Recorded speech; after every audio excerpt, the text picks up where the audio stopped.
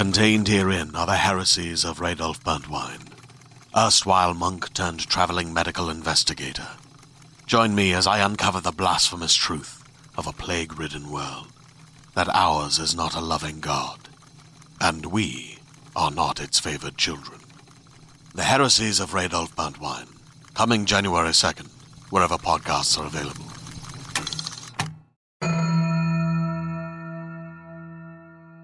Hey, everybody. Hey! So this year, as we round the bend to American Thanksgiving, or as Willow aptly says, the sham with yams, we are beginning the podcast with a land acknowledgement to bring light and celebration to the indigenous peoples that we live alongside and to their land that we occupy. Also, to bring awareness around the impact of colonization and the importance of continued learning and continued work. We acknowledge that we and our team here at Buffering the Vampire Slayer are occupying unceded and stolen lands and territories. I occupy the Lenape territories of the Esopus Lenape peoples. I occupy the Wabanaki territory of the Abenaki and Pennacook peoples. Alba occupies Tiohtià:ke of the Kanien'kehá:ka Nation. Mac, Latoya, and our editor, John Mark, occupy the lands of the Kizh peoples. Land acknowledgements exist to celebrate the indigenous peoples who are the rightful guardians of the land or territory that we, as colonizers, are inhabiting. A land acknowledgement also encourages non-indigenous people to recognize that they are on stolen and unceded indigenous land and to directly engage with that knowledge in meaningful and impactful ways. It's important for us to understand the long-standing history that has brought us to reside on the land where we are producing and recording this podcast, and to seek to understand our place within that history. There are countless indigenous people who were and continue to be forcibly removed from their rightful land, and the version of history that we are most commonly taught in schools and in popular media was written and continues to be told by the colonizers of the Americas. Colonialism is a current, ongoing process, and we need to bring mindfulness around our present participation. Yeah, colonialism is threaded through many other injustices. It's a root cause of racism, it's a root cause of the exploitation of the working class, and it also imposed a strict Christianity-backed patriarchy that created and continues to enforce gender roles and gender binaries with the use of sexual violence, transphobia, and homophobia. Colonization by white Europeans imported and amplified a culture of greed and an economy of capitalism that led to the enslavement of Africans and continues to underpin the prison industrial complex. We acknowledge that we are able to live off of and thrive within the colonial system as two white cisgender women. We further recognize that we are not just living and working on stolen land, but that we are benefiting from a story that is set on stolen land, one that superimposes a Christian-based hellmouth and epic battle for humanity on land where there was an actual genocide of the Chumash people.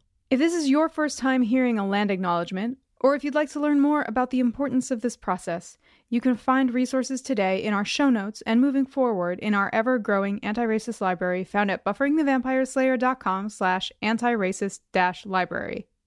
That link will be in our show notes for every episode.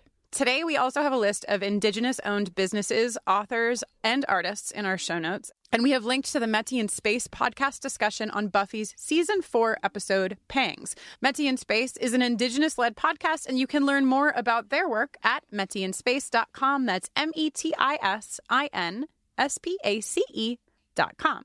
We've also linked to our discussion on Pangs, which features a conversation with Koya White Hat Artichoker. Koya is a proud enrolled member of the Rosebud Sioux tribe and was a founding member of the First Nations Two-Spirit Collective, which is a collective working to build a stronger political presence for Two-Spirit people within the national dialogue on queer rights. We're also in conversation now with the Santa Ynez Band of Chumash Indians, which is an organization running programs that are dedicated to strengthening the shared heritage of the Chumash peoples and a passion for Chumash culture, with hopes of hosting an Instagram live event together as a community in the coming months. As is the case for much of this work here in the Buffering Space, this is one of our first steps, acknowledgement, which will be followed by continued, evolving, practical steps toward continued change.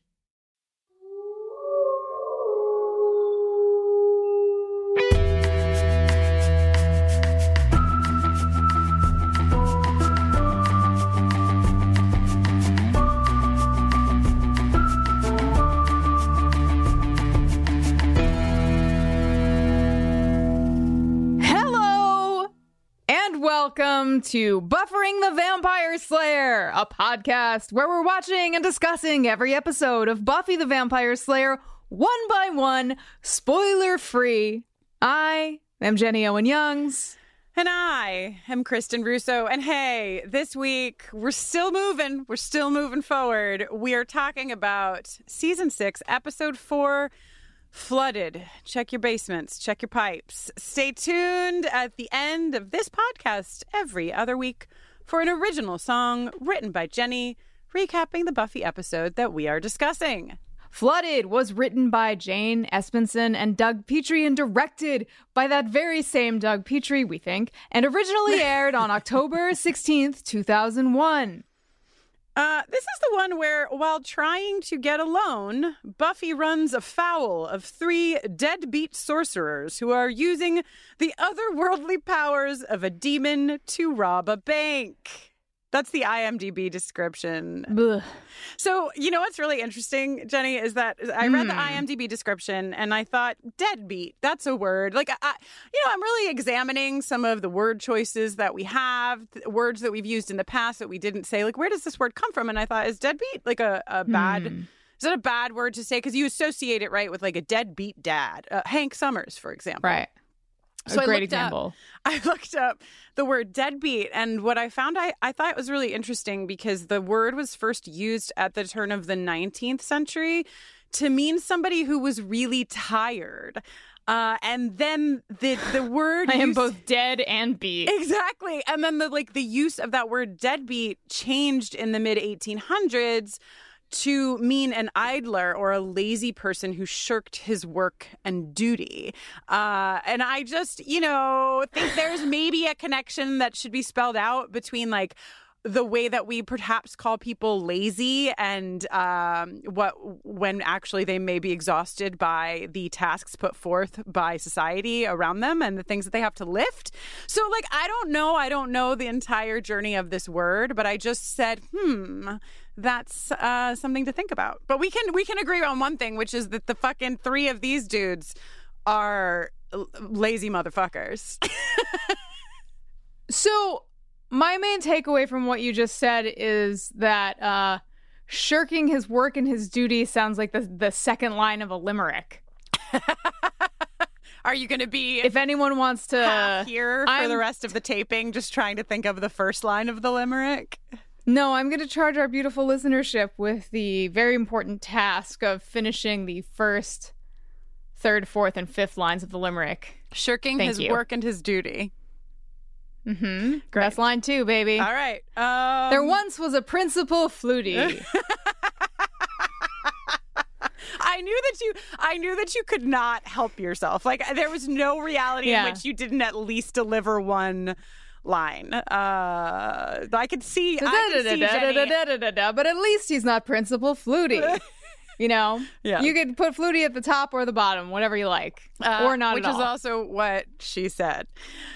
She did say that. So, the previously on in this episode, to me, Jenny, felt like 2020. I felt attacked because I had to I had to pause it both times I started my watches, and I paused on Joyce both times, and I had to make some notes. I had to do some stuff, and every time I looked back at the TV, it was just like Joyce. It just was and first of all, how dare they? Here's the previously on is structured so that you as the viewer are reminded of certain things. There's a lot going on, just so you know, this is what we're referencing. But at this point in the series, they're like, okay, so her mom died and then she sacrificed herself to save the world, but then she was brought back to life, but also Spike, but also it literally is like, if it's I look back, legit, they're like, oh, you guys like trauma? Get a load of this shit. Blam! So a lot has happened in Buffy's last, handful of episodes. This episode is really, well, it does a couple of things. I think, we get out of the Previously On and we open. I love a good misdirect. I'll take as many as they want to give me for the opening of a show like this. She's in the basement. It's dark. Oh, it's so scary. There's obviously a demon there, but no, the real demon. And I think an enemy of a different sort. But I think, Jenny, what I think is really interesting and important about this season, at least as we know so far, is that we start season 1 of Buffy the Vampire Slayer, and the whole purpose of the metaphor of demons is to say, like, high school is really rough, so here's a manifestation of a demon to show you how hard high school can be. And now we're, like, in adult life, and they're like, we don't really need to lean on demons too much anymore because life is fucking hard and your pipes are going to burst and you're going to have to pay your bills and you're going to have to sort your shit. This is the thing. A lot of supernatural shows don't bother with this kind of stuff. But, there's, as we just saw in the Previously On, Buffy's life is difficult, complicated, painful, traumatic. But that doesn't mean that she gets a get out of jail free card to escape the horrific mundanity and incessant attack on your fucking will to live of life. Yeah. Yeah, and she's getting, we're going to obviously go into this a lot because she's getting hit, I think, a bit harder than she should ever be getting hit at this particular juncture and where she is in her life. But that aside, I think many of us can relate to how demonic taking care of household goods and items and tasks and dealing with the day-to-day can be and can feel. And then the other side of this, of course, is like the larger metaphor of we see. OK, so it's not a demon. It's a pipe, a leaky pipe. Mr. Drippy, which I want to believe is just a little heart soft spot for Kendra and Mr. Pointy. I would love a little story about Mr. Drippy and Mr. Pointy and how they relate to each other. And Dawn comes down, just keep giving this kid points, man. Dawn, maybe we should call the plumber, she says. And Buffy's like, fuck it. No, I got it. I got this. And then I believe what we see here is impossible. But if we have any plumbers. Yeah. Yeah. To our vast listenership involved in the plumbing arts, is this pipe explosion realistic? And also, are people out there still doing full copper repipes? Do write in and let us know. BuffyandTheVampireSlayer@gmail.com. Also, am I high or is Buffy doing Lefty Lucy here? I feel like she is going the wrong way. Maybe. But the pipes, it's like every pipe in the entire basement cracks at the same moment and is just spewing water everywhere. And plumbing-wise, I think this is a bit unrealistic. I also think Joyce would have maybe taken a little bit better care of her pipes down in the basement, but that's another story for another day. But metaphorically, of course, this lines up with the if you say everything is okay when everything is not okay, it's not going to be okay. The larger lesson here. And we see it all over the place, right? Obviously, Buffy is like the central focal point for that she is really trying to pretend for her friends that she's all right, for her friends and her family. But we see the same thing with Willow, really trying to just pretend, just putting a little patch on the hole and saying, that seems to be fine. And then, this is what results. Yeah. A flood. So. A flood. Anyhow. We get some credits. And then, listen, I promise I won't keep harping on the plumbing, but you can tell that this podcast is hosted by two 39-year-olds. I'm not yet. Today I'm 38. Buffy is, by the time of this airing, we will both be 39. Buffy is looking at the faucet running in the kitchen while... Yes, relatable content. Yes, and we'll get to the emotional impact. But like when the plumber is working on your pipes and you have a flooded basement, let me tell you what you're not doing is running the water in the kitchen. Yeah. You're holding very still. Yeah, you're not saying a prayer. Not using any of it. But Buffy says you should eat breakfast at least 3 times a day, and I say spot the lie. I mean, Hobbits would rips. agree with her at the very least. Yeah. She is struggling deeply. I think this is... So Jenny and I are working with Alba and Mac and our team on some deeper dive episodes. We tweeted about it a couple of weeks ago, but I just want to point that out here because we're starting to really get into Buffy really exhibiting signs of depression, signs of PTSD as she's talking to Giles later in the episode. And without spoiling, we are going to be kind of going into these topics. And so we're going to be doing deeper dives where we get to talk about, you know, Buffy looking at the faucet and this journey in a more nuanced way. So I just want everybody to know that as we start getting into it episodically, that the plan is also to go deeper in a way that I don't think we can do in an episodic discussion. But yeah, she's struggling. Speaking of going deeper. Oh, boy. I really set you up for that fucking transition. Tito, the amazing plumber extraordinaire, is here, and Xander did a little haggling. Because that's what they're calling it these days. Sturdy plumber gives broad-shouldered contractor a full copper repipe job, 1080p HD. Yeah, also wrote down the haggling quote. It's a good. I just wanted to mention a little off-air exchange that we had in which, because you just hear me say it all the time instead of seeing it written out, I believe you were hearing me say 1080 PhD, as in Professor Young's reporting for duty. Wow. And I just wanted everyone to know what we talk about when we're not making the podcast. It's pretty much just more of this. Reporting for duty. That's right. I'm here. I just picture you like in your bed at night, like lit by candlelight, just like with a tiny little notebook, you know, just like writing your jokes, just like, what the hell? It's reporting. Listen. Yeah, so Tito and the Zand. Yes, Tito and the Zand. You know, they're together at last. Yeah, thank God. I mean, you know, we can go into Xander as a wiener dog and all of his nonsense, but maybe some of his hesitation in announcing his engagement has to do with his full copper repiping happening on the side. Just a theory. So we move now into the living room of financial hell.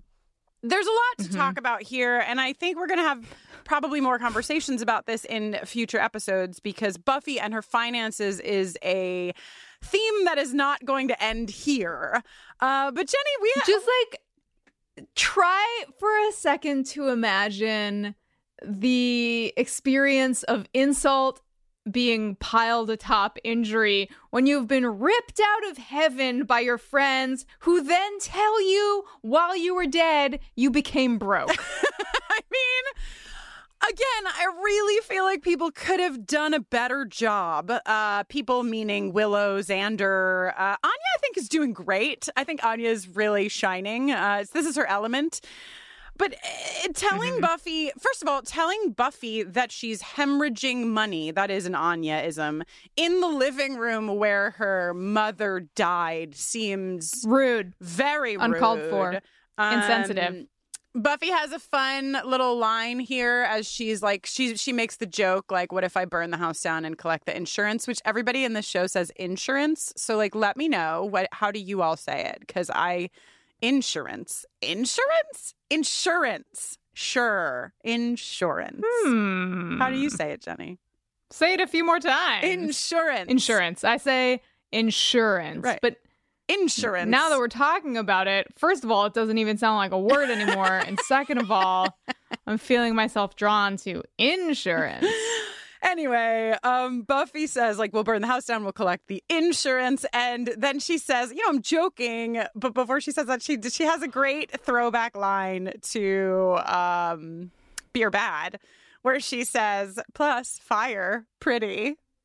It is. Thanks, Jane. Fire is pretty. But Jenny, Listen, we're all mad. We're all mad in the same vein that Anya is fucking mad, because Anya is essentially like, yo, I have a fucking idea, and it's, you work all the time. You should get paid for the work you do. What a concept. And everybody in the room responds as though Anya has said something. In horror.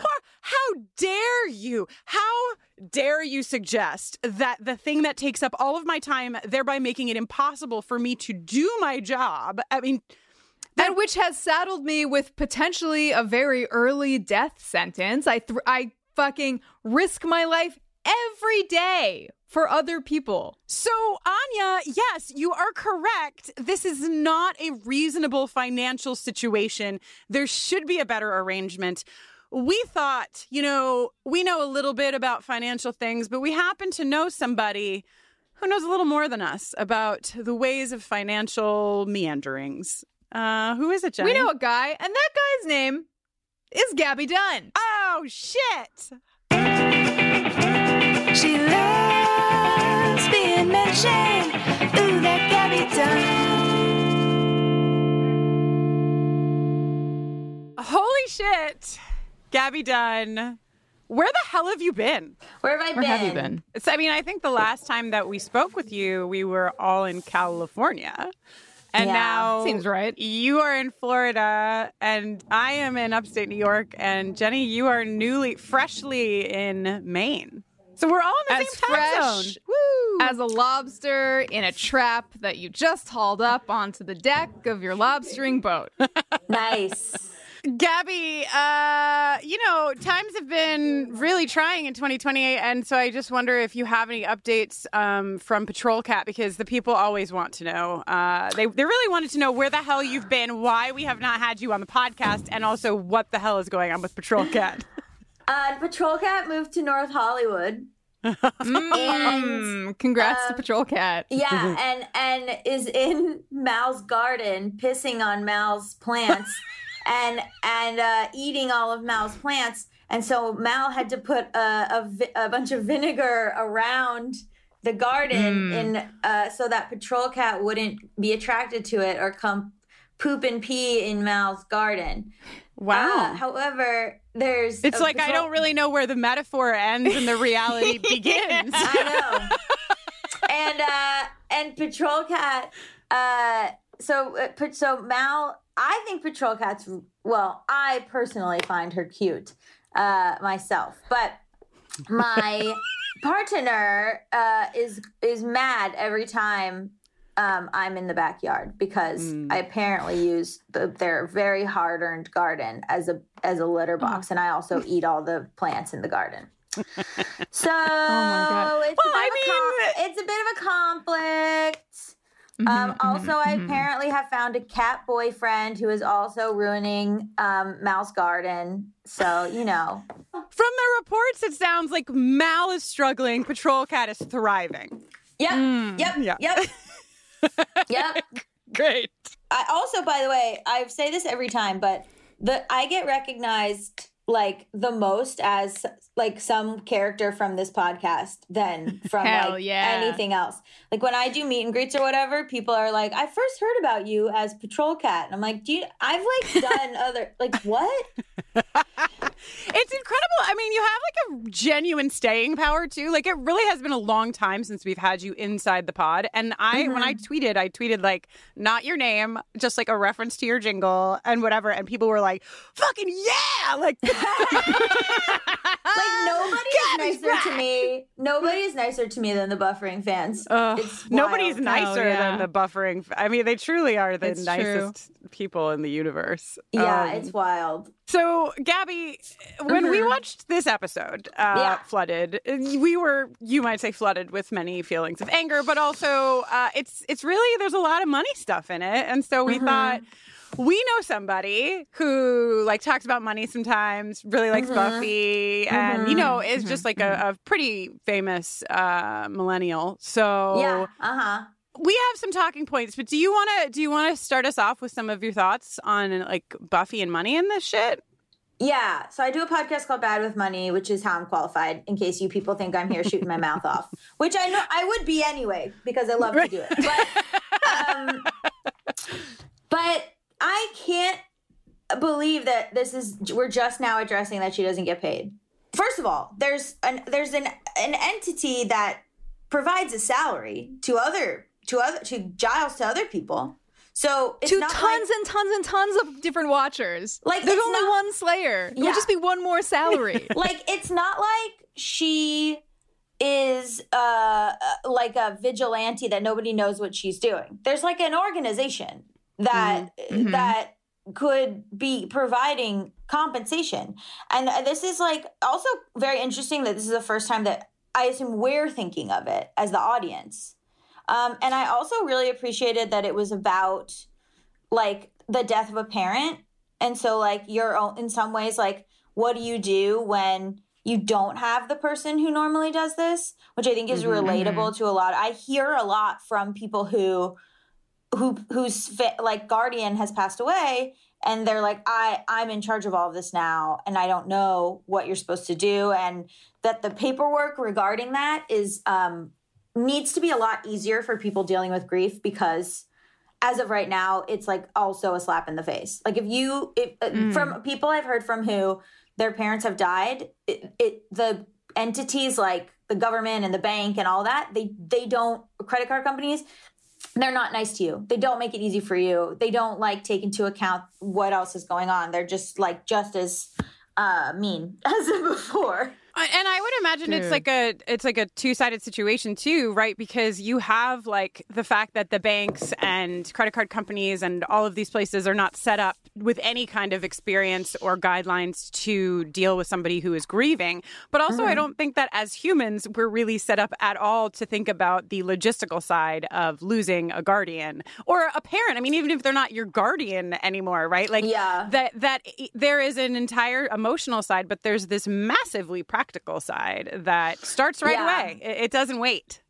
No, and you end up making decisions that you wouldn't normally make. So like friends of mine have been like, normally I would negotiate this, but I was so tired from my dad dying that I just like paid $5,000 because I was like, whatever. Yeah. Which they take advantage of on purpose. There's also funerals cost like $12,000 at the bare minimum, so that was an interesting thing for them to touch on. Because sometimes this show goes cuckoo bananas, and sometimes this show is like so grounded in reality that you're like, I am triggered. This was one of those grounded in reality episodes, which is funny to say in an episode where someone was literally risen from the dead. But but I think that she deserves a salary.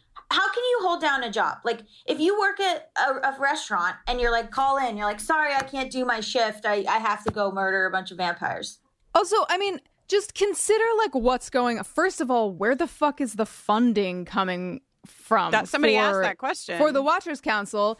Are they just warlocking gold into existence? And then we've seen the Quentin Watchers Travers. Are family wealth. Okay. Well, we've got believable Quentin Travers, the 4 goons that were with him on the Glory as a God episode, formerly Wesley Wyndham-Pryce, reinstated Giles. So there are at least 7 people, and they have annual horseback riding retreats. That's what I'm saying. I think that they come from like old money. So a couple of things. First of all, this is maybe the first time we've thought about the fact, like, meaning like the first time the show has spelled out the fact that Buffy isn't paid. But in Checkpoint, that episode, Buffy negotiates to get Giles back pay. So there's been a lot of conversation. No. Right. No. And so, and he gets it. A lot of our listeners have been talking about Giles, and like, we love and respect Giles. We care about Giles, but a lot of people have posited the theory that like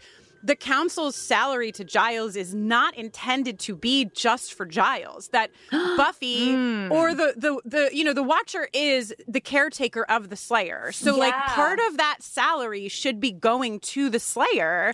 Also, at some point he was like double dipping too. He was getting librarian salary and Watcher Council salary on top.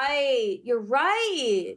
Pay the fucking Slayer a living wage. Like, plus just, buy like a couple skills. less tweeds, sir, I think I think in his mind, he's like, I'm using it to take care of her, but he's not like providing her with money to like, but also Giles has limits, you know, if he comes from old money, if he comes from, you know, a certain like background, he might have this pull yourself up by your bootstraps mentality that seemingly only people who have come from wealth maintain when they've, I don't think, ever seen a bootstrap. So, I mean, okay, so some people are getting a salary, right? Because they work at the magic shop. Right. Like Anya has a salary for working at the magic shop, which she, I think, like now owns or at least is partner in. Xander is getting... So Giles is still collecting two sources of income. Yeah, exactly.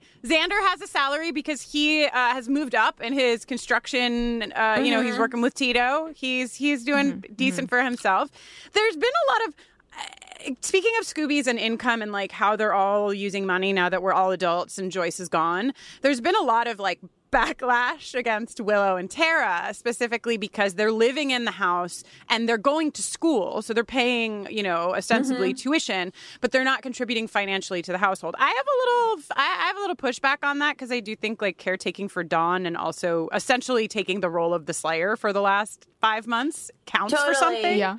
Yeah, and they are like Dawn's parents right now. Who owns that house? Buffy now? Yeah, I would assume Buffy owns So she the has house. an asset. Yeah, the bank in Sunnydale said property values have just never been competitive in Sunnydale. Not sure why. Yeah, that was very funny to me. I wonder at what point in the house purchasing process do the vampire wards reset? Like, is it at closing? Do they? Oh, true. Right. You know what I mean? Like, when can Spike no longer enter that home if Buffy sells that house? And how does that work?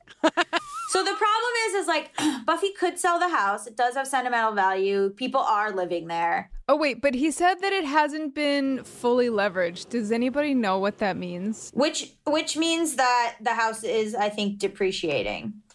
Right, like she doesn't owe anything to the bank on the mortgage, but the house was worth less than it was worth when she bought it. Yeah, it's worth less. Essentially, it's worth less basically every day. I also can see why they wouldn't give her a loan because does Buffy have credit? Has Buffy ever had a credit card? Does she build credit? No, she doesn't have anything. I mean, maybe her beeper bill. As your financial advisor, there's a lot of red flags here. What happens is you should have been building credit starting at 18, Buffy. You should have at least gotten a department store credit card. You could have gotten like some sort of starter card that you only put a certain amount of money on. Like, do you have a debit card, Buffy? Like, there's just a lot happening here. Yeah, it's true. And, it seems like actually now thinking back, who probably was establishing credit quite well was Cordelia. Xander. Xander for sure. I mean, this is so to take this hypothetical into reality a little bit. We were talking about it with Giles and the fact that part of Giles' problem perhaps is that he is from wealth and so he doesn't understand anything like this, right? Building credit, I'm sure, is not something on Giles's radar.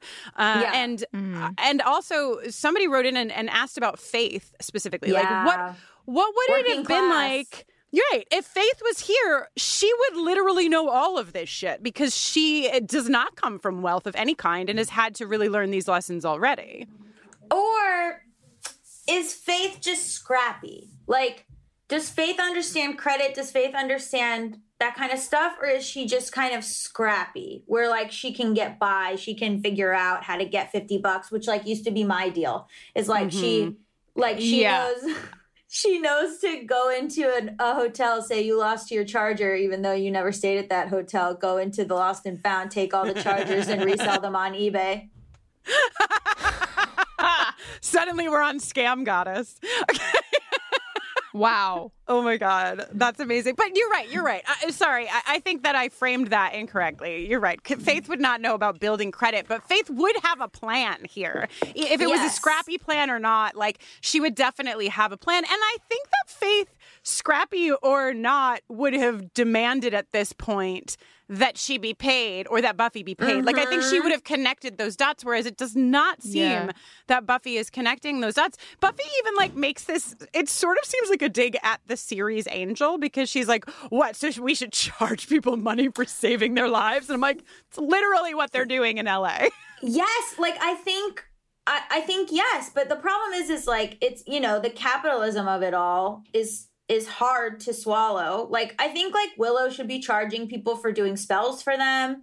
I mean, Willow has, like, a full job awaiting her even without her witchcraft. She's incredible at everything tech. There should just be a household conversation about money where everybody understands that we need to contribute. How are we all going to make this work? Instead of the way that it's sort of pushed now, which is like, Buffy, how are you going to pay for all this? Yeah. Well, also, but they don't. I just read something that was interesting to me on the Reddit, which is that Dawn qualifies for survivor's benefits. And so Dawn qualifies for Social Security because of Joyce's death, which I didn't realize. Oh. Let me say something to your audience of social justice people, okay? There is, and the social justice people probably know this. So let me speak to the audience of people who have quote unquote pride, and not gay pride, regular pride. You do not need to feel embarrassed or ashamed of taking government help. You do not need to have this idea that Buffy has of, I'm going to take care of this. I'm going to do it on my own. I'm going to, like, I need to be noble. I need to be, like, noble and honorable by doing this on my own. What she should be doing is sitting her ass down and applying for Social Security and applying for unemployment and applying for disability and trying to figure out what Dawn qualifies for as a minor. And do not feel ashamed or embarrassed, because it is here for you. The government sucks. Take their money.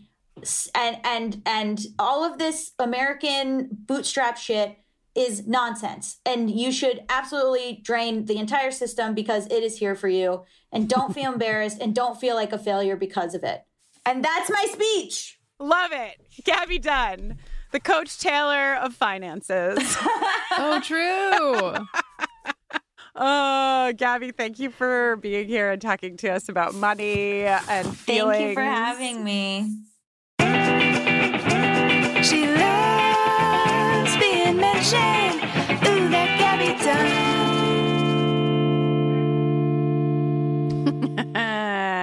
Gabby Dunn. She's been, you know, gone from the pod, but never from our hearts. Never and from what a our delight hearts. to have her back. So happy that it's being addressed that action is Spider-Man's reward. Yes. Yeah. I mean, you know, the way that Xander treats Anya is an issue for me personally. And that is rooted in the fact that Anya did have a good idea that Xander didn't recognize as a good idea, and also made her feel like she was bananas. And it's like, that's not... Literally, fuck all the Scoobies. Fuck the other Scoobies. Honestly, what the fuck? But then, you know, Xander, and this is the way in most relationship fights, right? It's like, the real issue here is that A, Xander is a wiener dog, and B, that Xander made her feel really stupid about an idea she presented to the group, which even if it wasn't a good idea, which it was, you still support. You don't make your partner feel stupid. But of course, instead of either of those things being the thing that sets her off, it is that all he does is basically tell the truth about Spider-Man. That action is his reward. So she storms out. Understandably, Xander follows her, and he's like pretty quickly intuiting what's up. He's like, this is because, you know, I haven't announced our engagement yet, isn't it? And Anya has a great little, no, maybe, yes. Rapid progression through the emotional spectrum when you're significant other won't tell everyone that you're engaged.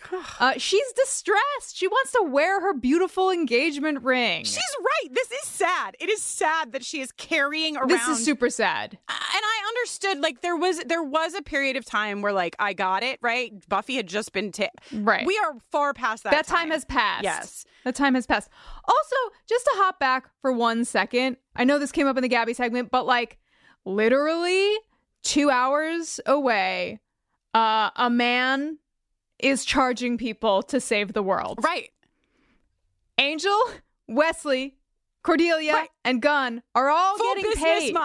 Full business model. And they all opted in. Buffy never had a choice. Right. She was imbued with powers and a sacred duty. Fucking pay this girl. Seriously, pay this fucking... Oh, okay. I will say that's something that I like to hop back to the Anya Xander outside scene. Something that I really like about the construction of this scene is that it's a kind of another misdirect, right? That, like, Anya's upset. Xander delivers, which you could almost be tricked into thinking is a meaningful response. And Anya... Hey! I mean, I think he means it, and it's real, but he's dragging his heels. Exactly. He means it, and it is real. And I think... But what I love about it is I think that so much of television is written where that would be the end of the scene.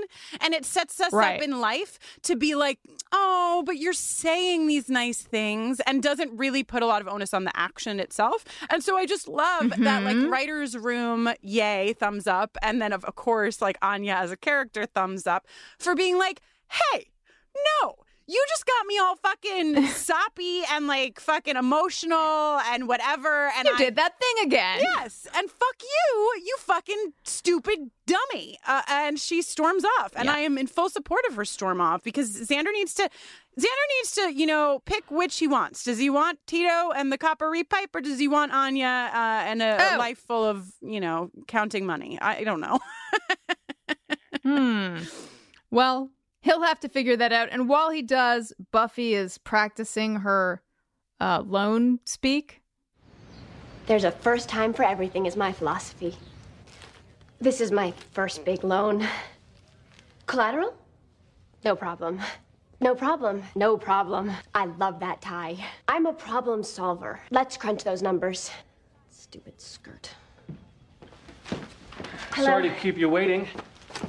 Carl Savitsky, loan officer. Buffy Summers, loan applier 4. She brought her report cards. They were like, banker name. What's a banker name? Definitely Carl. Carl, right? It's like, sorry to all the Carls, but, you know, we dragged Chads a while back, so now you can hang out with all the Carls, and the Chads can bond together over our... Honestly, Carls and Chads sounds like a loose drawer of miscellaneous hardware. Oh, it like does. Nuts, bolts, Chads, and Carls. So Buffy is right. You said report card, right? Buffy doesn't understand what she's supposed to give to the bank. And the bank, of course, wants to see. Willow makes a really nice retort later on where she's basically like, oh, so you need to have money to get money? Yes, indeed. Yeah, indeed. Cool equation. Also, fuck the public education system in the United States, which involves pretty much, in my experience, just about absolutely no financial planning or nothing. Other resources that would set you up for, like, what you would need for a loan, for example, or how to build credit or anything like that. Yeah, 1,000%. It's almost as if they don't want you to know. So Carl is basically like, yeah, this isn't going to happen because you don't have a job. And with that, of course, comes this demon, this bank robber demon, busting through the glass. And oh my God. His shirt. Fresh from French Connection. Right? This fucking, like, mildly iridescent, blood-colored pleather short sleeve button up over a fitted black tee. This is a look. It's a look. It's a look. Fucking French Connection. Remember, it was FC UK, and everybody was like, of course. Yes, of course. oh, the things that amused us. So Buffy gets up, of course, because this is her job that she's not paid for. She stands up, she gives her quip to the demon, and then goes to kick him in the face. But as she said earlier, stupid skirt. She is trapped in the garments that she's using to try to get help, which in and of itself is a metaphor. And she is thrown onto Carl's desk. And then she does one of perhaps my favorite moves to date. She yes, asks permission to use his letter opener, and when granted permission, uses that letter opener to slice right down her skirt, allowing her to kick the shit out of this demon. Hot. Love it. This fight scene has a real, like, almost slapstick quality. First of all, the demon punches her so far across the room, so high up in the air. Then she slits her skirt. Then the demon throws her into the security guard who has fired a gun. Yeah. Yeah, but she has the distinct look of like a mannequin. Yo, 1,000%. 1,000%. It's like a repurposing of the Dawn mannequin from when Buffy was running with it. Yes. And then Buffy like holds up the gun as though it were like a dead rat. And is like, these things never helpful, throws it, and then it goes off screen, and they like hit the deck. Pew! It's just this whole situation is pretty goofy. It's pretty goofy. It's almost like, I mean, I wonder what it's like, right? To try to, like you said in the beginning, shows of this genre don't often tackle things like applying for loans and paying for bills. So like, you know, trying to work a demon in this context is probably more difficult because this demon really only serves the purpose of like showing us that she does have a job and also connecting us to, of course, the 3 fucking ding-dongs that we're going to meet very shortly. We'll get there. But we find out that despite saving Carl's life and the bank, although I guess the bank was not saved of any money, Buffy still did not get the loan. We go to this like very romantic candlelit training room scene between Willow. Yeah, what is going on here? Did your power get cut off? Like, why are they in the dark? I don't know, but I think like, so we're watching this episode and taping this episode like really only like a week or 2 after Allison Hannigan tweeted and broke the internet by saying Willow and Buffy should have dated. So I just have that like percolating in my mind. So when I got to this scene in the episode and it was like really moonlit, I was like, what's going on here? Can we address that for 1 second? I would love to, Jenny. I would love to both address it and undress it. You know what I'm saying? Oh, God. So sorry. I don't really mean that. Here's the problem. It's just a joke. Here's the problem. You maniacs. You beautiful maniacs. You think you want it, but here's what would happen, I think, if Buffy dated Willow. Everyone would feel pretty much the same as when Buffy dated Riley, because Willow is good, gentle. Is she? Things are getting a little weird now, right now. But up to this point, yeah, I mean, Willow has been maybe more like Riley than any other character is like Riley. First of all, how dare? Second of all, I hear the distant sound of people hitting the unsubscribe button. Yeah, I think you're maybe getting fired. So, Willow is nothing like fucking Riley. Fuck you very much. That's on behalf of myself and all of our listenership. And second of all, I don't know. I think they're both hot nerds. But whatever. Okay, I think I'll give you. Yeah, they're very different kinds of nerds, though. But yes, I'll give you that they're both hot nerds. That's as far as this train will fucking go. But counter to this, I think like the real question about Willow and Buffy is when in time. And, we are limited in our conversation. There are some things that would be really important to bring in that we cannot. But I do think that like Willow and Buffy dating in high school, probably not the best. I do think that there is a part of their journey where they could have done maybe some good for each other in conversation. But, often the things we can access in a friendship, we can't access as easily when we're in a romantic relationship. So, I think it's fun. I think it's fun. I don't think it would be the best choice what a hoot for either of them. Not practical application. And, Buffy not ideal for a practical application. No, and Buffy's had so many other practical choices, ensouled vampire, initiative soldier. She's really, really, like, everything that she's done up till this point relationship-wise has just been great. And I'm sure everything she'll do in the future will be great, too. Yeah. Okay. What could go wrong? This Everlast heavy bag, object of the laziest Greek job I have ever seen. Oh, sorry. It's an Everast Yeah, heavy I don't bag. know what you're talking about. So I'm guessing that this is similar to a lot of other stuff that we kind of notice more now than we did when this aired 20 years ago on televisions that were constructed very differently, and like the limitations of those TVs maybe would have made this a little more passable as a Greek job. But it basically looks like somebody just like half Sharpied in the R and the L. Like not even well. It's like you can still see the letters. They were like, the Sharpie's kind of running out, but whatever, we gotta shoot. We gotta go. Piece of fucking duct tape and wrapped it around that. What are they doing? I know. Oh, it's very funny. So Willow and Buffy are talking, and really this is, again, this ties into the mental health conversation because Willow is essentially like excited that Buffy is angry because Buffy has not been showing a very large range of emotions. So, Willow, you have got to chill. Also, you have got to be cool. If your friend is struggling and you're noticing that they are not accessing a full range of emotions, the way to manage that is not to intentionally try to make them angry. It is to ask them what the fuck they need because they obviously need support. And on top of that, maybe don't even ask them what they need because they might not be in a position to tell you. Have a conversation as a fucking group. You're all chosen family. This girl needs support.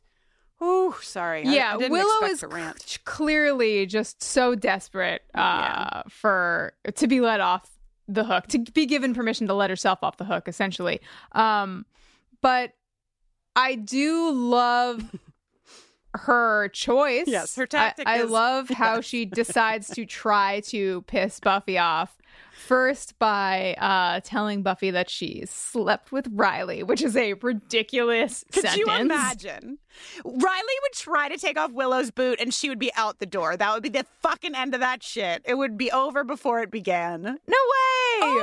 Willow would be like, nice, and I have a second boot on my other foot. No, fuck you, no. Oh, yeah.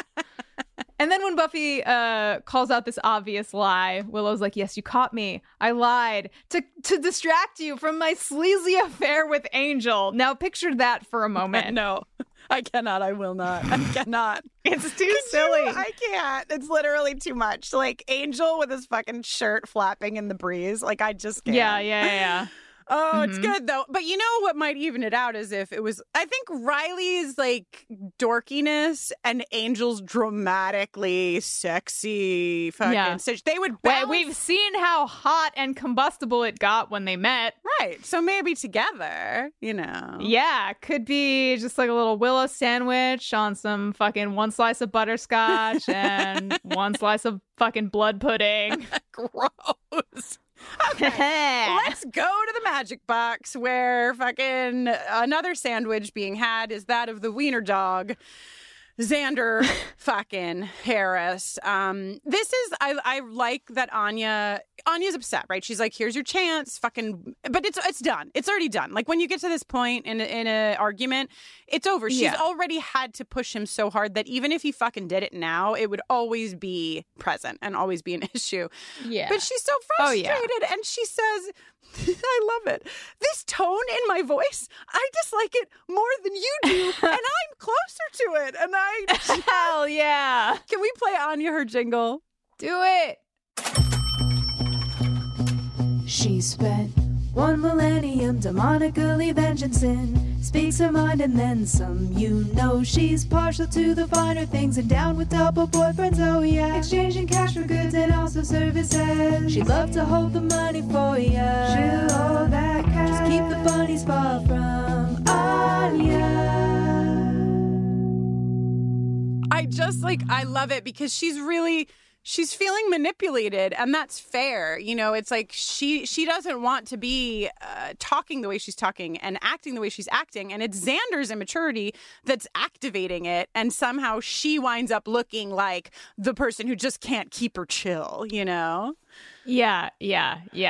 Dawn makes a compelling argument to be allowed to help with research and then is immediately confronted with demonic anatomy. Let me tell you what, Kristen, that's a weird place for a horn, 1080p HD. And in this case, the HD stands for horny demon. Oh, there you are back in your bed with your little candle.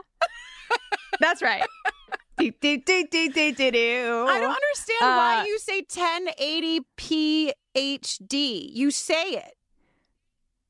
Because that's what, when you No. Jenny just looked at me like a fucking parent. Like sometimes when people love each other, I just mean that I thought you told me that PhD was wrong last episode. No, it's 1080p. Right. Like 1080 pixels. I have and edited then space, video before. High definition, or in this case, again, horny demon. It wasn't that PhD was wrong. It was just that I said it together without the proper spacing. They're separate. I'm going to send, don't worry, everyone. I'm going to send Kristen a link to Pornhub.com. No, thank you. As soon as we're done taping. If it isn't clear, I don't like learn porn. about the formatting. I fully accept porn for the universe. It just doesn't do anything for me, you know? Anyway, moving right along, the thing I want to talk about with Dawn is that, and not related to the misplaced horn that she finds, the Scoobies were 16. I know we've said it before, but it's just so absurd to me how much of a child they treat her like when she is not a child. She's correct. She is a teenager, and she has the full capacity. First of all, she has the full capacity to research demons. And second of all, she well knows that that isn't a fucking horn. Are we kidding? 15? Let Dawn help. Let Dawn help. And she finds the fucking demon in 2 seconds and also gives us the delightful thread that will run through the rest of this episode, which is how do you pronounce Mfashnik? Mfashnik? Like cookies? Or Mfashnik? It does wind up being Also, the episode that came right before this was where the Furies said angel. So we're getting a lot of sounds in the episodes as of late. Today's episode is brought to you by Regal Cinemas. If you're anything like me, you deeply enjoy going to the movies. Going to the movies is probably among my top 3 all-time activities. I love seeing films on the big screen. I also love being around other people who are watching the same movie with me at the same time. And of course, I love eating giant buckets of popcorn. If you feel the same and you like going to the theater, Regal Unlimited is something that just makes sense. Regal Unlimited is the all-you-can-watch movie subscription pass. It pays for itself in 2 movie visits. You can see any standard 2D movie anytime, no blackout dates, no restrictions. When you want to watch a movie in 4DX or IMAX or RPX or ScreenX, there's so many ways to watch movies these days. Your Regal Unlimited membership gets you into those premium experiences at a reduced cost. And with Regal Unlimited, you don't only save money on the tickets, you will also save on your snacks. And as previously mentioned, I love snacks. The only thing that can make me love a snack more is saving money on buying a snack. Members get 10% off of all non-alcoholic concession items with membership. Regal Unlimited, all-you-can-watch movie subscription pass. It pays for itself in 2 visits. So if you're planning to see 2 movies this month, join Regal Unlimited and sign up now. You can sign up in the Regal app or on regmovies.com/unlimited. Sign up for Regal Unlimited using code BUFFERING and earn 10% off your 3-month subscription. Please let us know about all of the movies you see and how the popcorn is. Hey there, this is Justin Bartha. I made a funny new podcast, King of the Egg Cream. It has the greatest cast in the history of podcasts with actors like Louis Black. I'm torn by my feelings for 2 women. Bobby Cannavale. You can eat it, or if someone hits you, you can put it on your cut. Melanie Linsky. I wonder what these marvelous things are that look just like boiled chicken feet. Jason Ritter. I can break things and pick locks and kill people. Michael Stuhlbarg. The whole point is to inspire people that they should make themselves better. Ari Grainer. No, don't whet its appetite. What are you, an idiot? Me, Justin Bartha. That's not just any egg cream, that's a Lemke's special. And all narrated by the hilarious Richard Kind. This is the story of Harry Dalowitz and how he rose from nothing to become New York's King of the Egg Cream. So if you like funny true stories, come listen to King of the Egg Cream, available wherever you get your podcasts. Demon is a mercenary. So that's all. This demon's a demon for hire. Muscle.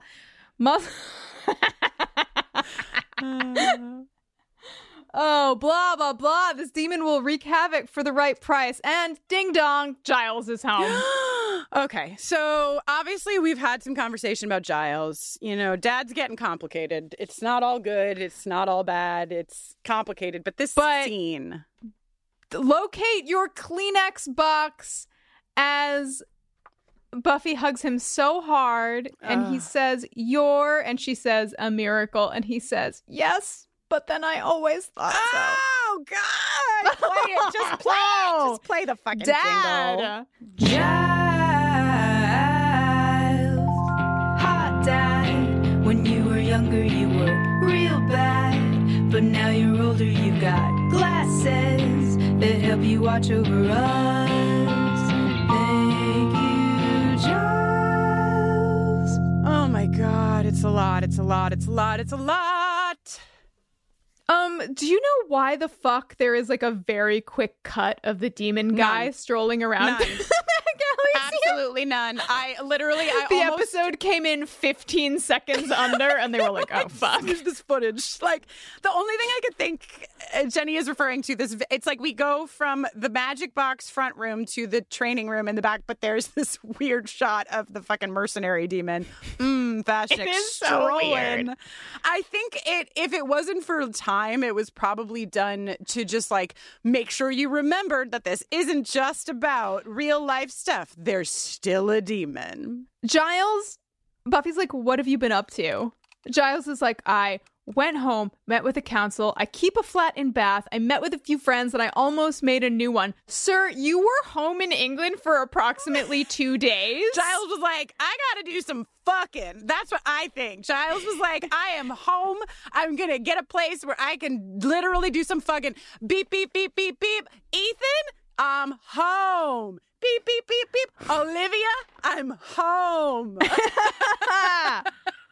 But like, how did he even fit all of that into the amount of time he was in England? It was so quick. Also, he's so much stuff. It is a lot of stuff. You're right. And also part of that, like fucking aside, he meets with the council. That's the first thing that he says that he did. And I just want to know, and what did we all decide? And what came of that? Did you tell them that Buffy was dead again? And then if you did, what's going on with it? Like, did the council just say like, "Cool, let us know how that works out"? I just, want to know what the plan was. And very light on the details here. Yeah, but Giles was busy in a lot of different meanings of that word. He almost made a new friend. Almost. I'm trying to think of the what the online dating site that a herringbone clad ancient mystical studies major. I was just talking like Giles would be using. I was just talking about the gym membership that my dad used to have, which is called Silver Sneakers, and so now that's all I can think of. Yeah, with a different meaning on the sneakers. Maybe silver spectacles. But I'm thinking like, it's got to be a word where one of the vowels has been removed to like make like a unique spelling of something like Tinder. Oh, wait. Okay. Does Tinder have an E or does it have no E? I'm so detached. Actually, no. I think it does. Grindr? One of them is missing an E. I think Grindr's lacking a vowel. Yes. They're doing great. I've never even seen Tinder, but Tinder? I hardly know her. Yes, exactly. But I feel like Giles would be on something like fizzle, but it would be spelled like Fizzl or something. Fizzle is what you've come up with? I'm just thinking of like magical sort of like all right, you can email us at bufferingthevampireslayer at gmail.com. I know. It would be like, exclamation point, Cyrus. Now there's an idea. There you go. Ding, ding, ding. Points for Jenny. Okay. So, wow. Oh, Cyrus, fuck you. Get out of here. All right, I guess we should talk about the episode some more. A little bit. So an important exchange here is that Buffy is like, so coming home was inconvenient, essentially. She feels like she's inconvenienced Giles, and he's like, no, that's Buffy. We don't have that kind of relationship. It would never be inconvenient for me to return here, but it is bewildering. It's really overwhelming, and that makes sense, of course, because it's bewildering for Buffy more than anybody. And so she starts to kind of open up and tell him. She does this thing. If you're listening to this and you have depression or anxiety, I'm somebody who tangos with anxiety all the time.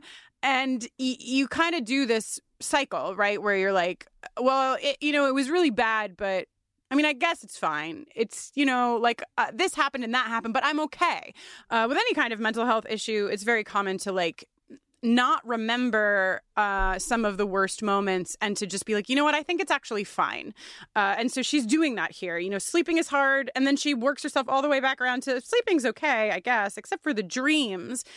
And then Giles sort of falls down the same fucking thing that Willow has fallen down. Like, this girl is telling you that she is waking up at night because she woke up in a coffin. She's struggling with sleep. She's not feeling okay. So I appreciate Giles wanting her to feel taken care of. So, like, I'll give him the I'm proud of you moment. But then the minute that she is out of that room, he should be trying to figure out how to get her support. Because she has been clear. You can't even say she's hiding it. She's said so clearly she's not okay. Also, like, I don't know. I mean, don't you think it's weird that Willow is like, hey, I'm going to do this huge, flashy, dangerous, scary spell where I bring my friend back, but I'm not going to, like, do anything, like, to foster healing or emotional support. I mean, like, you remember, like, they used to, like, hold hands and do healing spells, like, mental healing spells together, and, like, there's no kind of, like, post-resurrection support where you would be looking for, like, Willow to be getting into the healing arts instead of just, like, I don't know. Yeah. I don't know.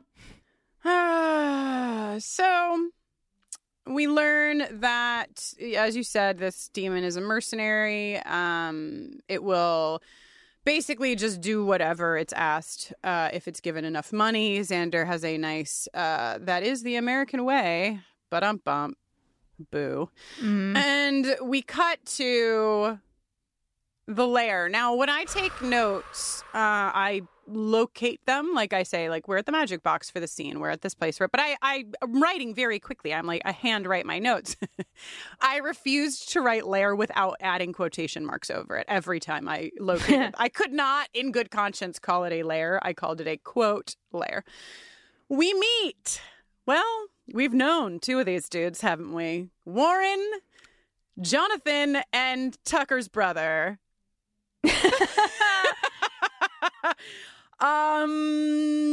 They are three little dweeboids in a basement who have hired this demon to get them a bunch of money so they can buy a bunch of toys to take over Sunnydale with. Yeah, you ever seen three dorks in beanbag chairs covered in money? Oh my god. They're like, we're supervillains. Like, it's so ridiculous. And that is important. The ridiculousness of the three of these fuckers is really important. We learn that Andrew, who we love, this is Tom Lenk. Could not adore Tom Lenk any more than it's humanly possible to adore a human. And he is constantly having to remind everybody that he sent the flying monkeys to the school play, not the fucking devil dogs, which I love that we call them devil dogs now, to the prom. Yeah. First of all, I'm not really sure why Mfashnik believed these guys when they were ridiculous. Like, we're men of power, blah, blah, blah. But whatever, you got to suspend your disbelief. Sure. We get a great, like, okay, well, which one of you is the leader? They all say, I'm the leader. I'm going to kill the leader. Says, I'll kill the leader. Then there's a lot of finger pointing, blah, blah, blah. Andrew and Warren kneel and start referring to Jonathan as Wise Jonathan. Then Mfashnik says he's gonna kill Jonathan, but then beat Andrew and Warren to death with Jonathan's bones. So then everybody's working together again. They're like, hey, want to look really cool to all the other demons? Hey, want a robot Mfashnik girlfriend for like after a long day of wreaking havoc for pay? But the demon, Mfashnik doesn't want any of that. He now wants the head of the Slayer. I feel like I'm uncertain or like unconvinced of the Mfashnik's motivations here. Yeah, I think Mfashnik doesn't really understand why he's here, and he knows he doesn't get a fair shake. He knows he's a plot device demon, you know? He's like, God damn it, I really wanted to be a demon of consequence, and instead I'm a plot-moving demon. Dang it. But yeah, I mean, the Mfashnik storyline is weak because he literally just takes them at their word. And then basically the end of this entire thing is Warren being like, here, you can have the Slayer's head. Here's her address. And he's like, okay. Like, what? Yeah. Very goofy. But before we get there, let's take a minute for Giles and his whimsical sheets. Why the fuck is Giles sleeping on the couch? Giles should not be sleeping on the couch. Tara and Willow should be... You put Dawn on the couch. Or Dawn. Somebody else goes on the fucking couch. The old man doesn't go on the couch. That old man needs a bed. As a fellow old man. Correct. Agree. Adults get a bed. Same. If I come to your house and you are 20 years younger than me, you sleep on the fucking couch. I sleep in the bed. It's the way the rules work. Anyway, Buffy brings up money. So this is like another thing. She's brought up her trauma and what she's struggling with. And now she's bringing up that she's really struggling with money. And Giles has a great moment here with her where he says, you know, tomorrow morning we're going to go over every bill together. And I wish that he had done this, you know, before, but fine. And and Buffy says, I'm glad you're back. And Giles says, I'm glad you're back too, and reaches for her. And she kind of like hasn't even registered that he said that, and she's already up off the couch. And it really holds on Giles's face for like enough time for us to recognize that he is recognizing that this is fucked up and she is fucked up. Yeah. Oh boy, here we go. It's time.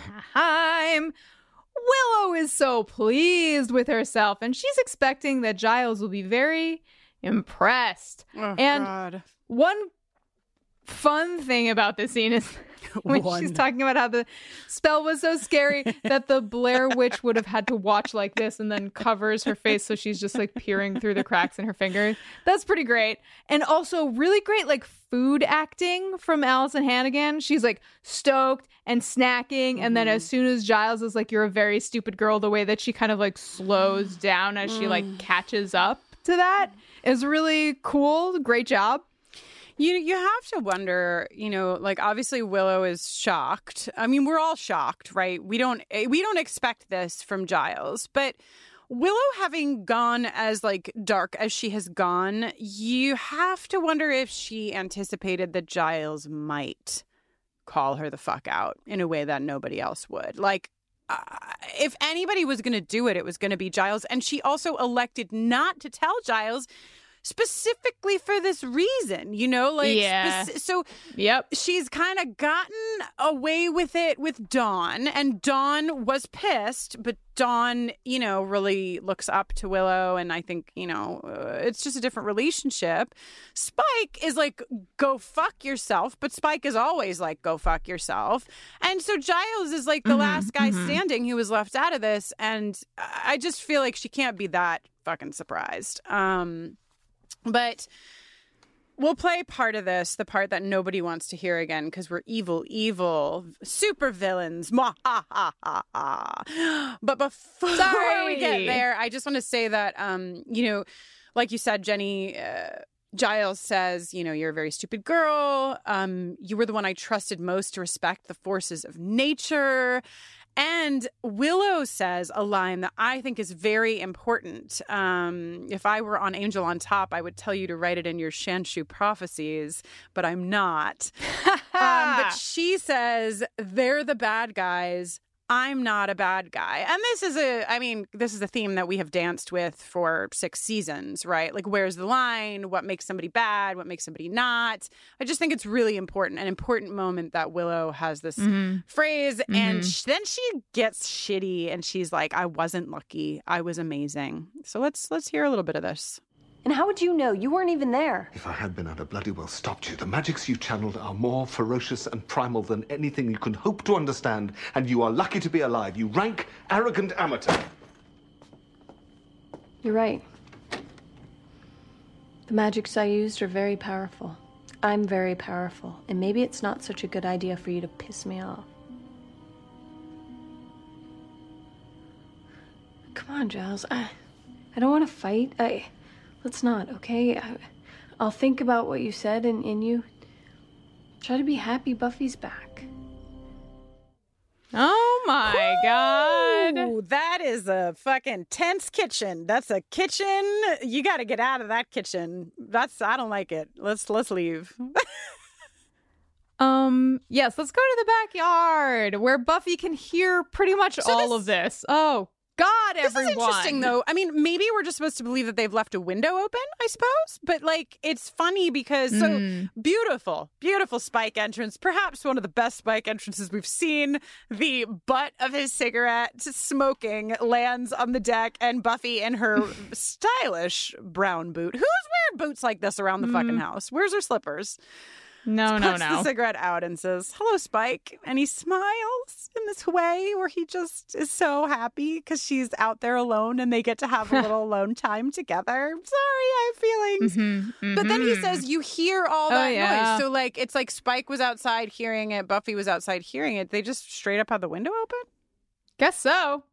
They have this little meeting, this little emotional bridge where they talk about how Buffy is, like, bending over backwards, trying to make everyone believe that she's okay so they won't worry. So the pipes won't burst. The act of that. Yep. Spike helpfully offers to thin the herd, which at this point, might not be the worst thing. Gets a smile from Buffy, which, like, truly, how many smiles have we seen in season 6?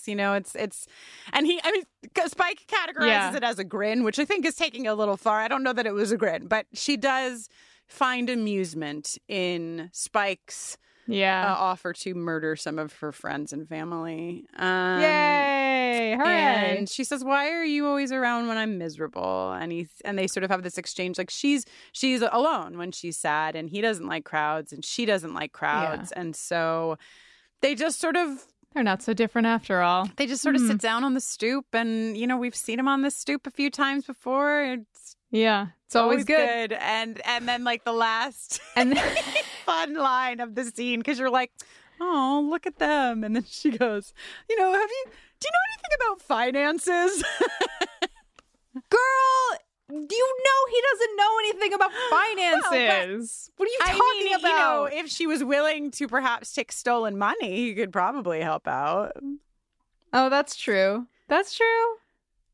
Meanwhile, Dawn and Giles are about to engage in some important scientific research. Love to put cereals together in a big bowl. I disagree, Giles. It wouldn't upset your stomach. It's just fun. This is not how I roll. No thanks. So they're standing at the doorway. It's a very cute little sleepy moment between them. And the doorknob is like rattle, rattle, rattle, rattle. And this is an incredible hit to Dawn. Incredible. The door flies open. Dawn literally gets smacked directly in her face and flies backwards. It's a hit. And she also, from the floor, has a... we know I love a Dawn fucking scream. Dawn's got a great scream. And she carries us right through the commercial break with that scream. She's screaming when we go into it. She's screaming when we come out of it. Giles is knocked through the fucking stairway railing. The house is being damaged. Yeah, I am watching this scene like pop-up video. Just like, broken banister, $350. Smashed coffee table, $225. Broken designer lamp, $195. Oh no.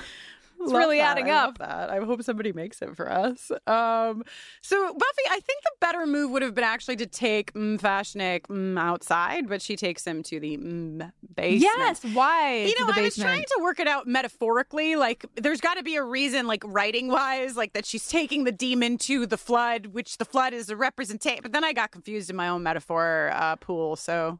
Well, she ends up staring at the same pipe that she started the episode. So that's staring probably at. It was definitely like a writing idea. Smart person reason for it. But in terms of actually saving your home, you know. The water's just sitting down there. What did Tito do? Why didn't he fucking... what is going on? And she uses the pipe... to kill the demon. It's very like, what is that movie called with the wire? No more wire hangers. Oh yeah, horrible. Mommy Dearest. It's very has that like her line delivery kind of made me think of that. She's saying just full copper repipe as she slams this demon with the fucking pipe. And Spike, another like slapstick moment. There are a few. Jane was feeling a little punchy. Spike's like, did you know this place was flooded? Which is fun and also I'm sure ties in a smart person way. And all you smart people can tell us how. You might have noticed that we haven't played the patriarchy jingle yet, whereas we could have played it many times. But, you know, we're about to head into the scene where I think it lands the best, Jenny. Ugh. Well, I love seeing a flamethrower. Same. Love a periscope. Same.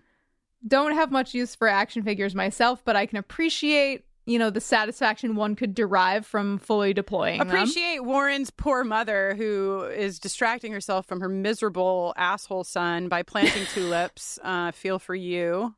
Andrew says they can stay up all night if they want. Stay up all night if they want. They're like, this is so great because we got all the money and then the Slayer took care of our problem for us. Everything is awesome. And then they're like, what are we going to do when the Slayer figures us out? We could hypnotize her. They put it on their stupid dry erase board with their stupid fucking list. And then they say something which just really sums it the fuck up, doesn't it? We're going to play what these three little dingleberries say to each other. Is this the life or what? I mean, here we got all the stuff we ever wanted, and we didn't even have to... earn it? Exactamundo. The patriarchy!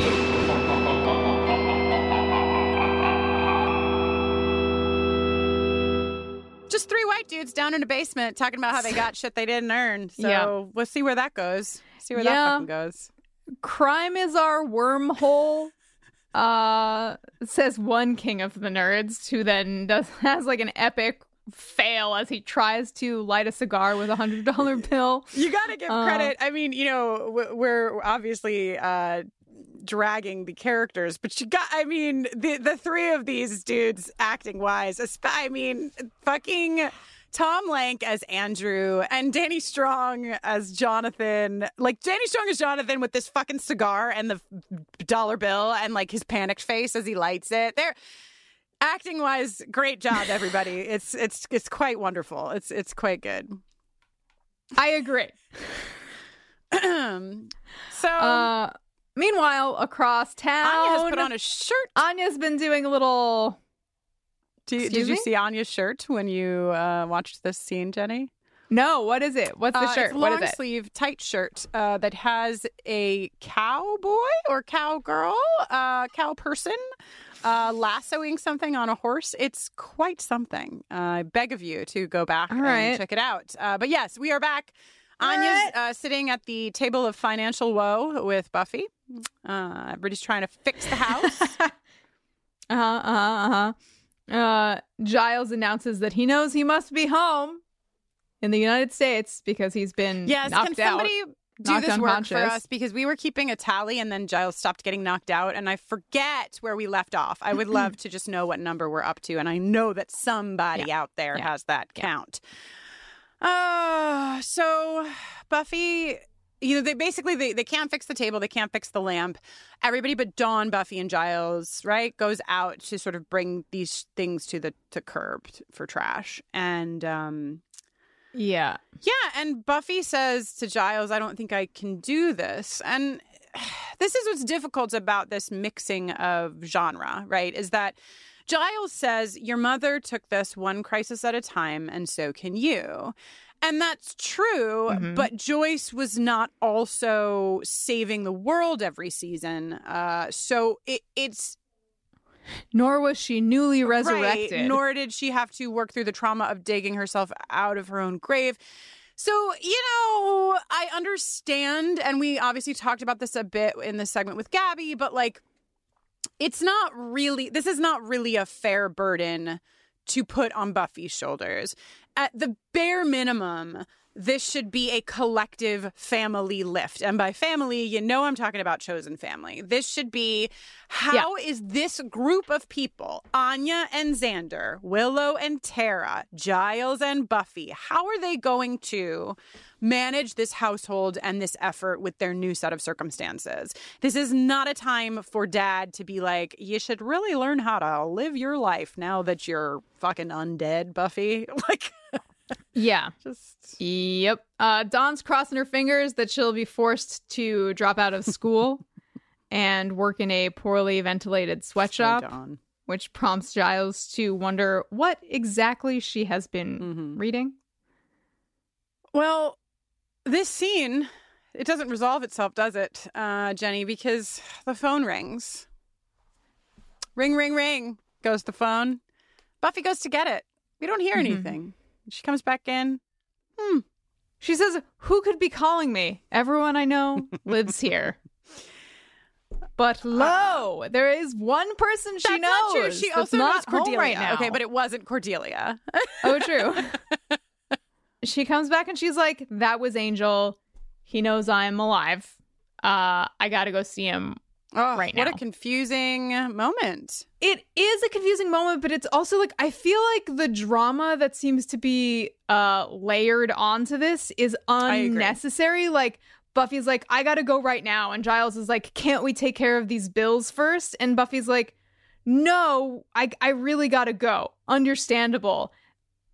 But then Buffy is like, thanks for taking care of this. Basically, Buffy can go see Angel, come back, and then look at the bills with Giles. I don't know why they have to make it seem like it's like mutually exclusive. It's just this setup. It's like we're really being set up to understand that like Buffy is really shirking her fucking adult responsibilities, and it really doesn't work quite well given the circumstances. No. Maybe watching this as a younger person, you buy into it a little bit more in the early 2000s. I don't know. But like now with the knowledge I carry, you carry, I think many of us carry about so many of these situations and also the impact of trauma, it doesn't make too much sense. They should be asking her if she needs a ride anywhere to go see Angel. Yeah.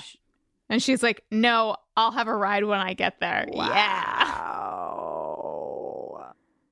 Well, Well, all right.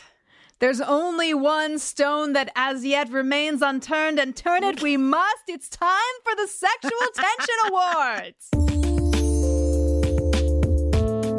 Sexual Tension Award.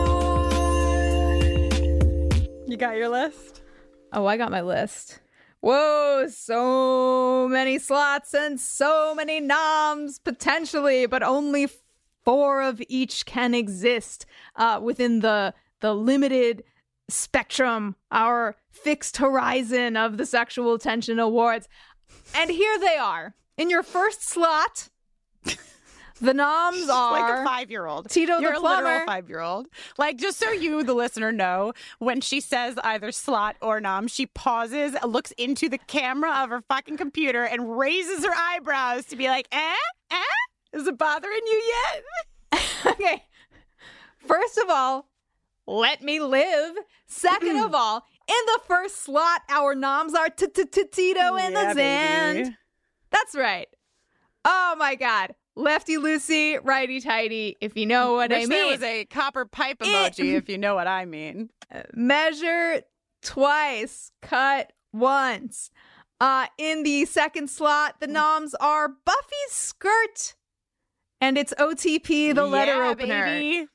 That letter opener knows how to slit a slot. What? I slit a slot, I slit Talk upon about a seam slot, ripping. slit, I slot. Yeah. Gotta go. In the third slot, with some very tender back porch potential brewing romance, it's Buffy and Spike. Very sweet. It's very nice. And then, if we can fit 3 noms into this one slot...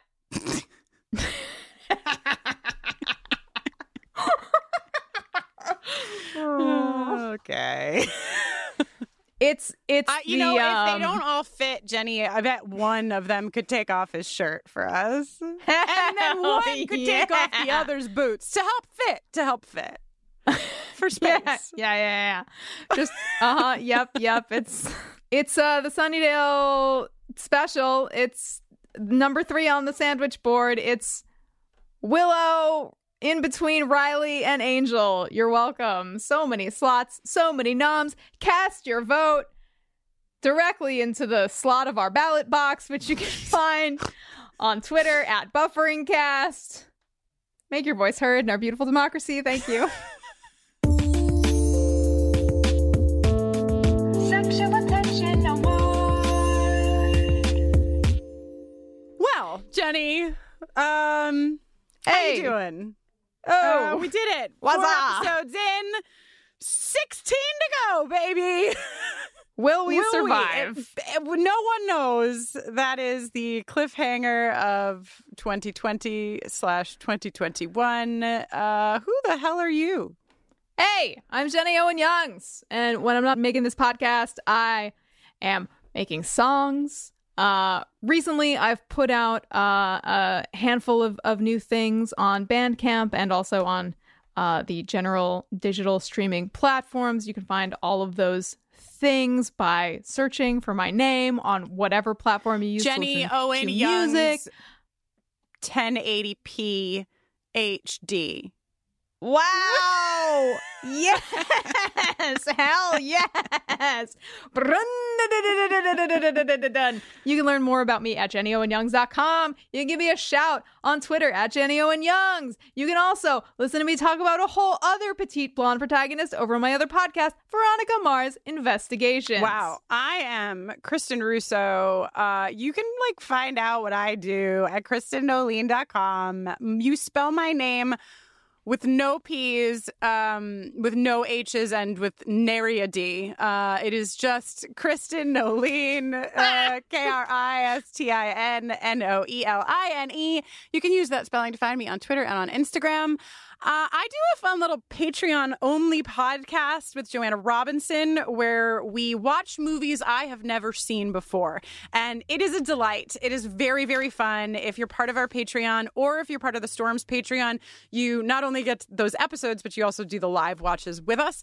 November is bringing us to the fantasy space. So we are watching Beastmaster, Legend, starring Tom Cruise and Tim Curry. What? How did that one escape my clutches? And Willow. And so, it's a fun time. And you can find that podcast on our Patreon or on the Storms Patreon. Or you can just support us both, if you feel like it. Buffering the Vampire Slayer is on Twitter, Instagram, and Facebook at BufferingCast. You can drop us an email at bufferingthevampireslayer@gmail.com or leave us a voicemail at area code 216-30-BUFFY. You can support the work that we do here over on our Patreon account. That's the place you find that podcast I was just talking about. It's a great community. You can join our secret Facebook group. You can get songs in advance. You get advance notice about really cool fucking merch items that we're adding really soon. Just saying, it's really cool. I'm so excited to be launching this merchandise item very soon. Okay, you can find out all about that at bufferingthevampireslayer.com. Just click on Patreon. You can also find our shop there where we have all sorts of things. We'll be bringing back the holiday ornaments that say Smash the Demon Lizard Patriarchy. If they're not up now, they're going to be up momentarily. We have a lot of fun stuff over there. Also, we are so thankful that our Patreon community has organized for many years running now a holiday gift exchange. It's super freaking sweet. Jenny and I enter it every year as well. Everybody goes into a big bin. We're shook around and then paired with somebody, and we then exchange a little gift via the mail. It's all run by our listener, Frankie, and our listener, Lorena, does a book exchange where it's a similar thing, but you share books that you love with another Scooby. I know, it's wonderful. We love it, and we love all of you. So that's open to patrons.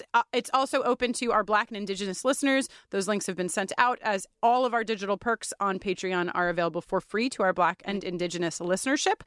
And I just want to let everybody know that the deadline to sign up for those exchanges is November 29th. So that's just a few days from now. If you want to join, you can find those links on our Patreon page. If you join our Patreon, you can also ask people in the group over there. They'll get you where you need to be. And if you have any issues, you can always email us, just like Jenny said, at bufferingthevampireslayer@gmail.com. Till next time. Woo! Who could be calling? Everyone we know is already in this podcast. Hello? Hey, it's LaToya. I know the risk, but I have to see you.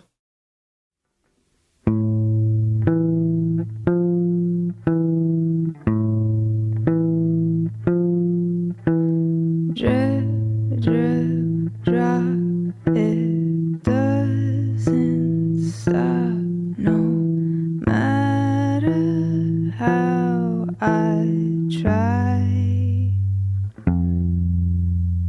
Don't know when the dread crept in, but I think I know why. Flooded on the inside, swimming with my hands tied.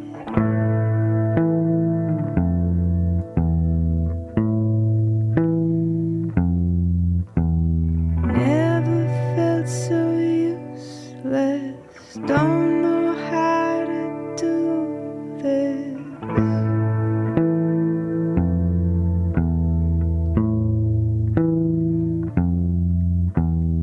Tick, tick, tock, the hands don't stop. They pull me right along.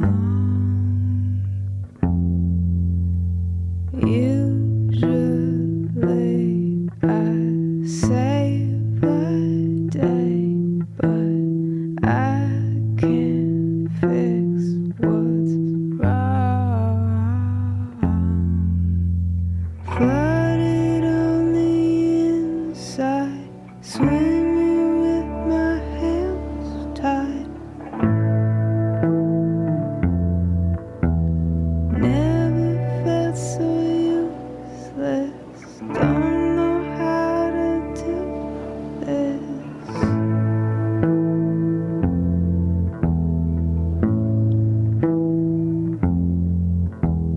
Up to my ankles, up to my knees, the water is rising up inside of me. Up to my ribcage, up to my chest. I'm trying my best. Flooded on the inside, swimming with my hands tied.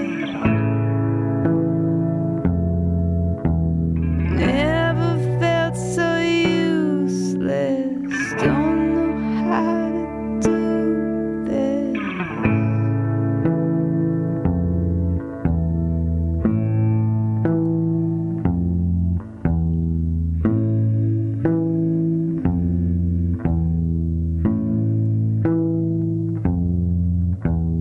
Drip, drip, drop, keep adding up until I cannot breathe.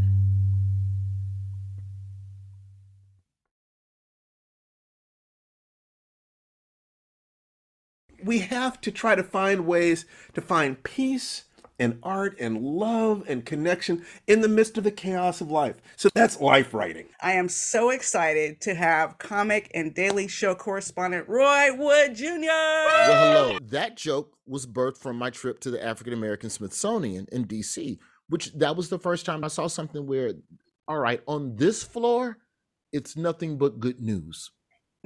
We've gone through slavery. We've gone through desegregation and Emancipation Proclamation and Reconstruction. But on this floor, Beyonce, Michael Jordan, Issa Rae. Thank you for coming. Come and join us on Life Writing for more stories like these and the tools writers need to make yourself the hero or heroine of the adventure of your life. Life Writing is available wherever you get your podcasts.